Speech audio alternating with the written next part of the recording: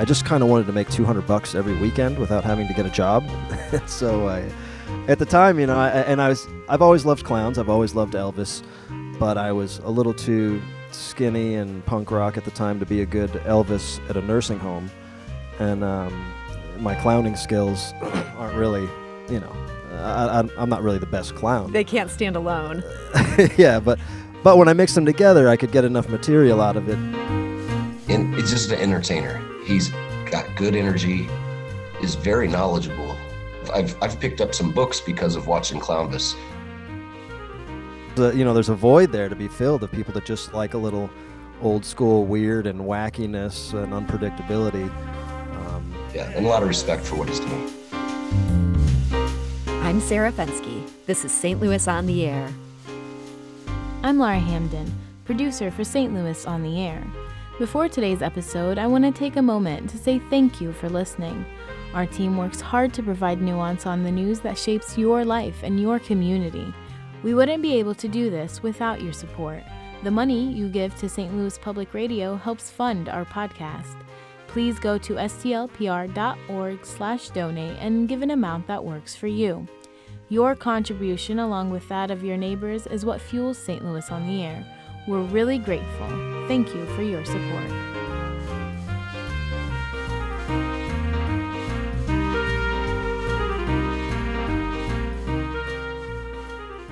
Live music can be hard to find in this strange new world we're stuck in.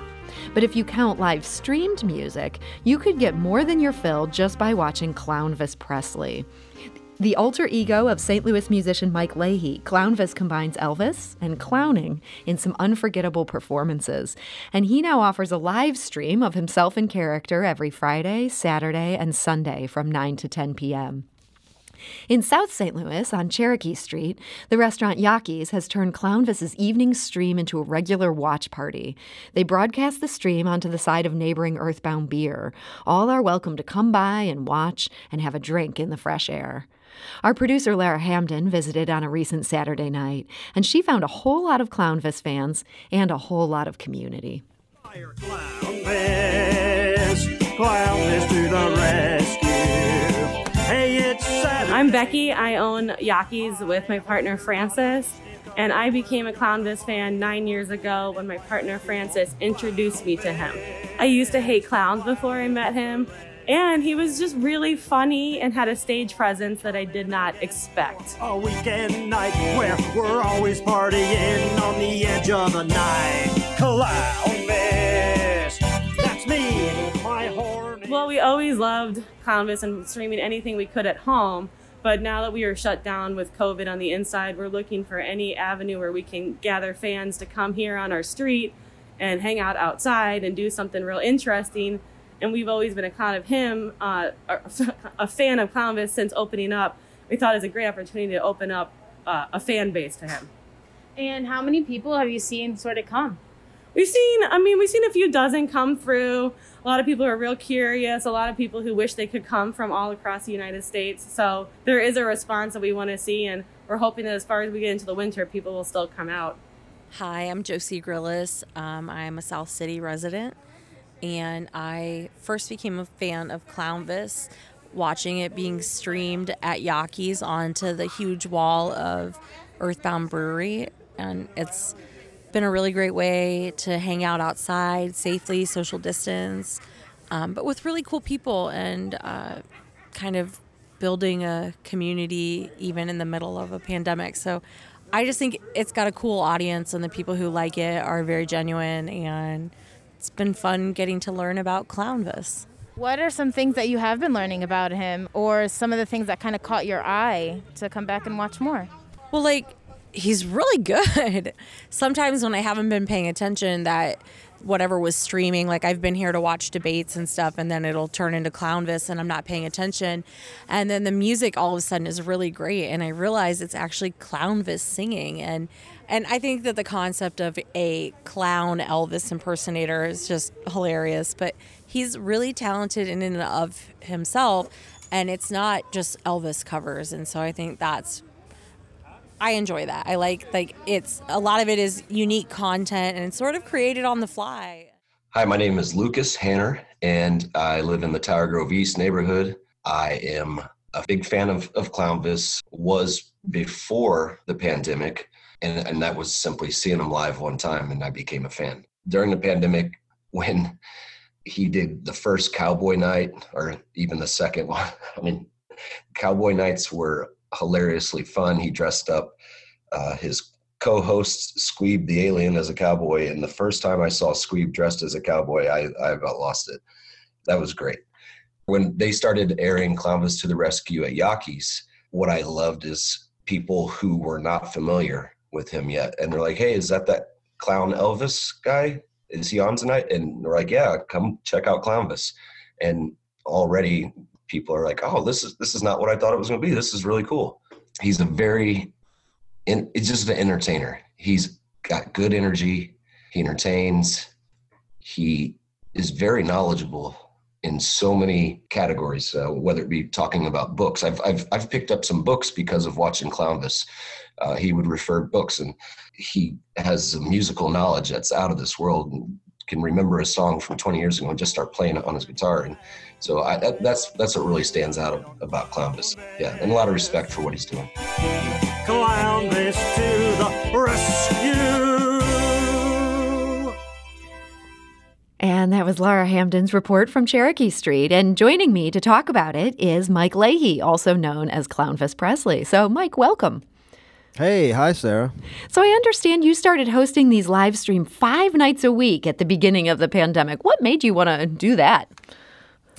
Well, I had a whole year's worth of touring planned. That's what I do normally. You know, in the normal world, I would do over 100 shows every year. So I literally was on my way to start a tour in San Francisco when everything kind of fell apart in March. And so I had a long drive back to St. Louis, and not knowing what I was going to do with the next unforeseeable amount of time, all I knew I wanted to do was to go live because I had the technology. You know, I knew that we could do it with just a phone or just a laptop. And it had been something that I had explored a little bit over the last, 5 or 10 years since the technology's been there. But I've never really made a solid go at it as far as doing a live streamed show. So I just had about a 30-hour drive home to think about what I was going to do, and I got home, and the very next night I went live, and the first couple nights I would decide there live on the show, like, I guess we'll come back tomorrow and do it again. This is fun. And it came out of desperation, really, of just like everyone else, kind of needed to figure out what was going on at the time. You needed an outlet. Was there also an economic component to it, or was it just having this creativity and needing to get out that performing? Yeah, certainly there was an economic component. Like I said, I was just starting a tour. I had a merch bins full of all new stuff that I was planning on selling over the next few months, and just all the regular money that comes in when you tour, which was just out the window. But that being said, I didn't expect it to be so well that it could be comparable to touring. But really what I found is that there is a lot of people, and that's probably, part of the circumstance. I don't know if this would have been the same 8 or 9 months ago, but there's a lot of people that are just have their eyes and ears open to any kind of regular content that they can get their hands on. People need entertainment. Yeah, television's gotten really bad, it's you just see on regular TV, all the late night shows are just kind of flailing, and God knows what they're trying to do, but it's not working. So I think there's a void there to be filled of people that just like a little old school weird and wackiness and unpredictability, without being a forced, kind of Jimmy Fallon show. The RFT, that's a nice little dig there. The RFT called the show like witnessing an O.G. Branson act on mushrooms. Would you take issue with that, or does that seem about right? No, that sounds good. That's probably a fair assessment. And are people paying then to watch this, or you're using that to channel them towards things that you're selling? Yeah, personally, I would rather not have a subscriptions situation. Although those are, these days I see that helping a lot of people, Patreon and people that do fans only and things like this. There is subscription sites that are really good for some artists. I personally don't want to do that. I just like the freedom of not having that hanging over my head. Mm-hmm. But it's very easy to lead people towards merchandise if they like what I'm doing, and we have a few other avenues of ways to, I'm on Cameo and I do video telegrams outside of that, and we do a thing called shout outs on the show where you can kind of make a donation and get a shout out in the show. So people are very. I think people understand the plight of artists right now, and if they see something that they like and they want to keep it moving, they're not afraid to throw a couple bucks at it. So is this a core crowd, like the people that we talk to at Yaki's who are tuning in constantly, or do you have people who kind of pop in for one every now and then and don't necessarily come back? Well, now that, tonight is our 100th episode. We've been doing it for over 6 months now, and it's definitely a core audience. It's always building. The numbers aren't huge, but it is the core audience is the word for it. I mean, it's just a very, very loyal audience that's there, and they tell their friends, and new people showing up every night. And Clownvis has a weird reach. I'm in a lot of different weird subcultures and things, and a lot of different genres and things that I've worked in.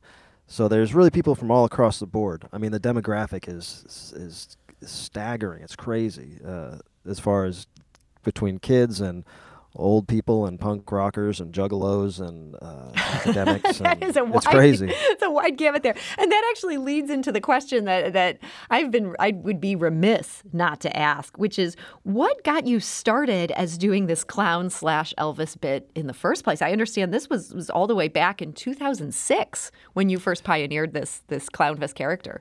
Yeah. Yeah, I started doing it in 2006.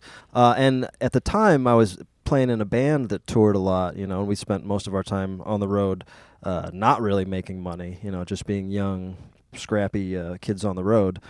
But I didn't want to get a job. I kind of wanted to have a gig like an Elvis impersonator or like a clown, where I could do nursing homes and I could do restaurants, and I just kind of wanted to make $200 every weekend without having to get a job. So at the time, I've always loved clowns. I've always loved Elvis, but I was a little too skinny and punk rock at the time to be a good Elvis at a nursing home. And my clowning skills aren't really, I'm not really the best clown. They can't stand alone. Yeah, but when I mixed them together, I could get enough material out of it to, be up on a stage for 30 minutes and singing Elvis songs, and then I'd do a magic trick, and it all snowballed from its own momentum very quickly and became its own thing. So this idea of having done this now for so many years, I mean, it's a great idea. Obviously, the commercial aspects of it works perfectly. Do you find yourself getting tired of Clownvis after spending 14 years being him? No, that's the way. I mean, it's always a blast, and if it ever wasn't, I just simply wouldn't do it. I'd go cut lawns or something. There are other jobs. You don't have to be Clownvis. You want to be Clownvis. I'm absolutely thrilled that I get to do it every night. Every night I get to do it, and now with this live stream, I mean, after so many years of touring, you don't realize how hard it is until you're out of it, the fact that I don't have to travel, the fact that I don't have to leave my family, and that I still get to have creative freedom and, make a living. I'm thrilled. I'm over the moon. We're talking today to Mike Leahy, who is better known as Clownvis Presley. We need to take a quick break, but we'll be back shortly to continue this conversation with Mike. This is St. Louis on the Air on St. Louis Public Radio, 90.7 KWMU.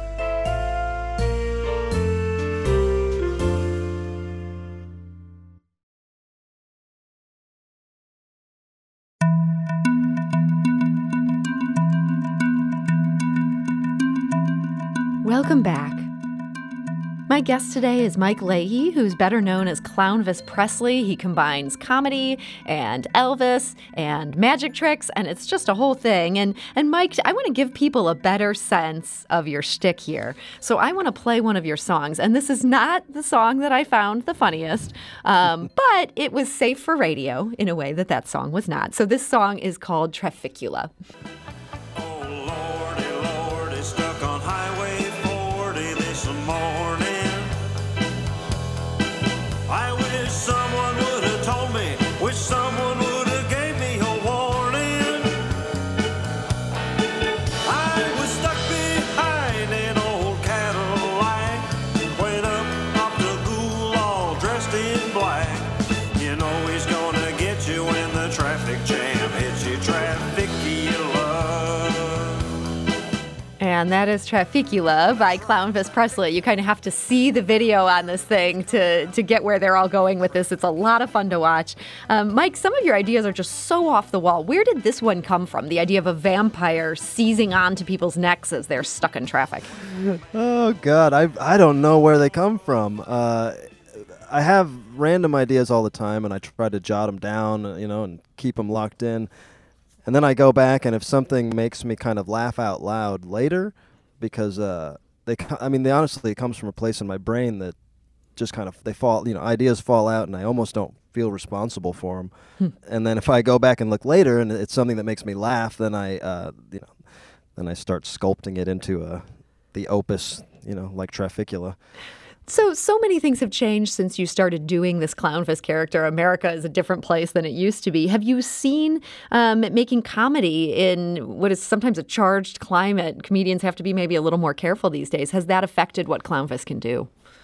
I've seen it for sure. Yeah, it hasn't really affected what I do because everything I do is so absurd, and it's almost like once you buy into it, you're not really in the real world, once you kind of play along with what's happening with Clownvis, there's no real discussions to be had about, left or right or wrong. Well, you waded into politics, not talking about politics, but you had a song about Barack Obama, for example. And your song was about Barack Obama selling tacos. Do you think you could Exactly. Do you think you could get away with that in 2020? No. So that's you're absolutely right. That's the one song that I saw a big difference in. Like I'm saying, I wrote that song 8 years ago. When I first heard Barack Obama's name, and it was just the concept it's completely arbitrary. There's nothing there, But we made the video, and people would kind of comment on both sides, They would think that I was against Barack Obama and I was knocking him, or they would think that I'm pro Barack Obama and they weren't.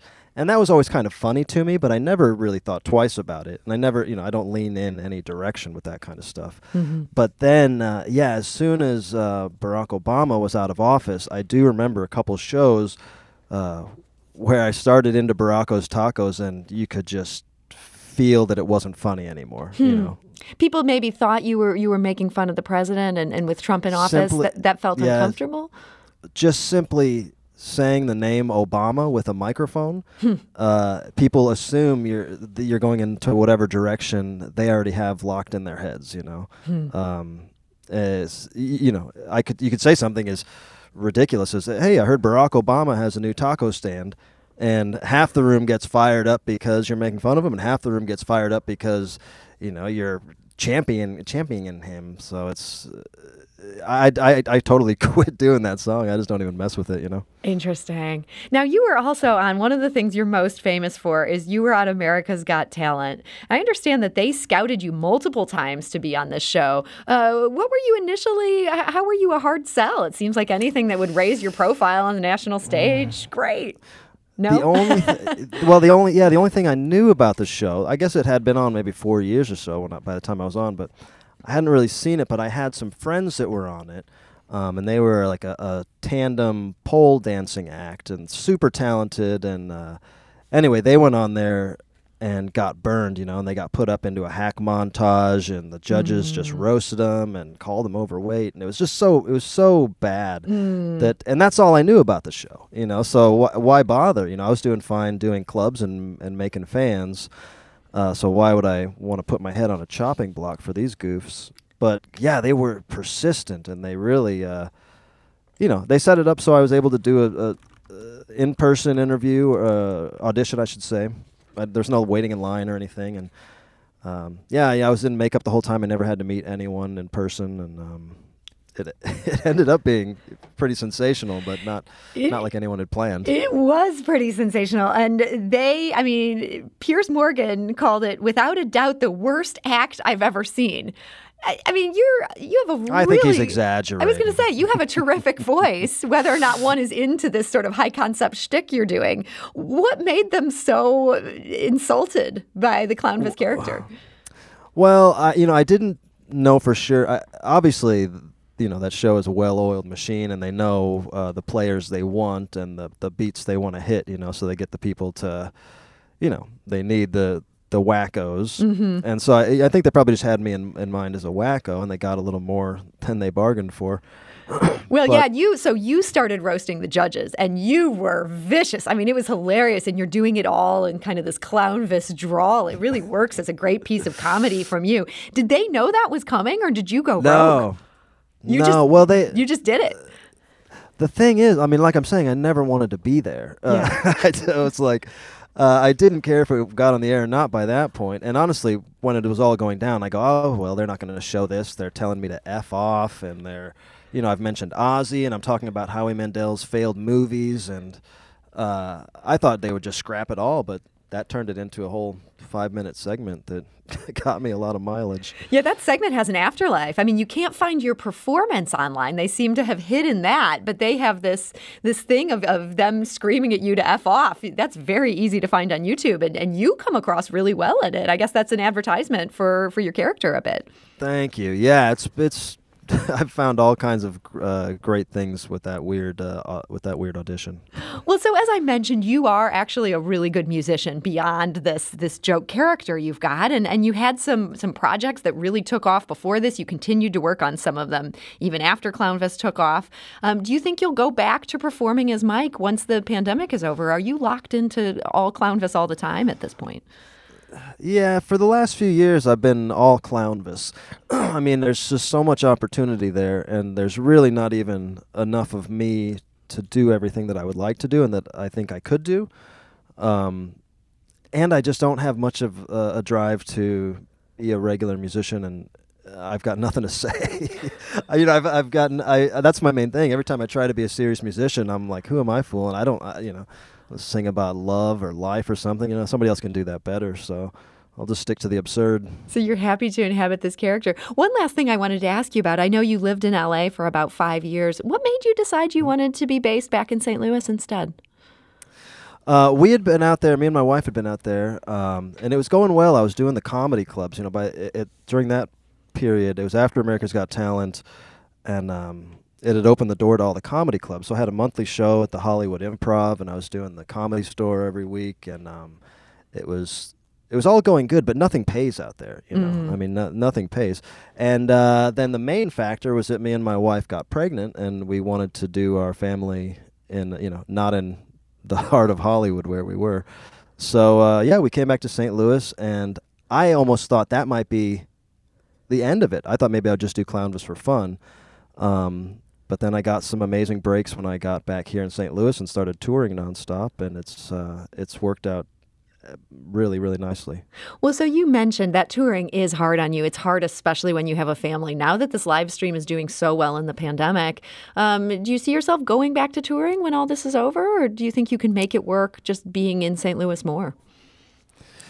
It is something that I think about. It's hard because I have a really good agent. I'm with a really good agency, and basically, I can pick up the phone and say, keep me as busy as I want to say, Mm-hmm.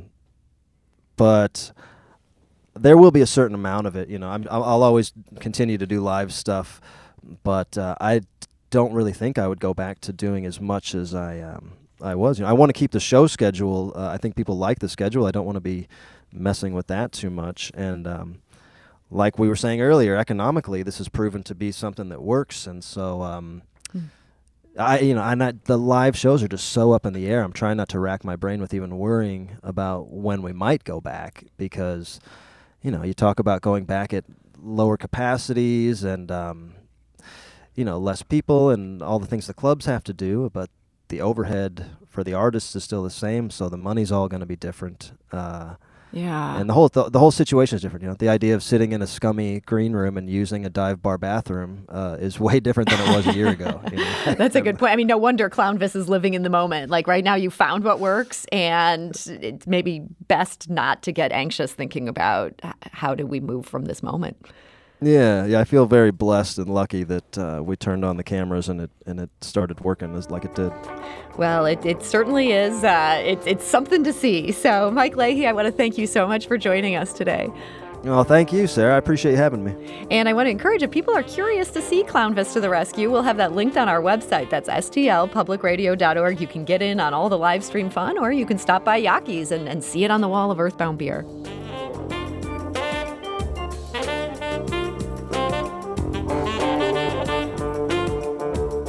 Do you find yourself regularly listening to episodes of St. Louis on the Air? Suggest us to a friend you think might enjoy our conversations. And leave us a review and rating on Apple Podcasts on the App Store. It's the simplest way to help people discover our show. Thanks. St. Louis on the Air is produced by Evie Hemphill and Lara Hamden, with production assistance from Aaron Dorr. The senior producer is Emily Woodbury, and the executive producer is Alex Hoyer. St. Louis on the Air is a production of St. Louis Public Radio. That's 90.7 KWMU. Thank you for listening. I'm Sarah Fenske.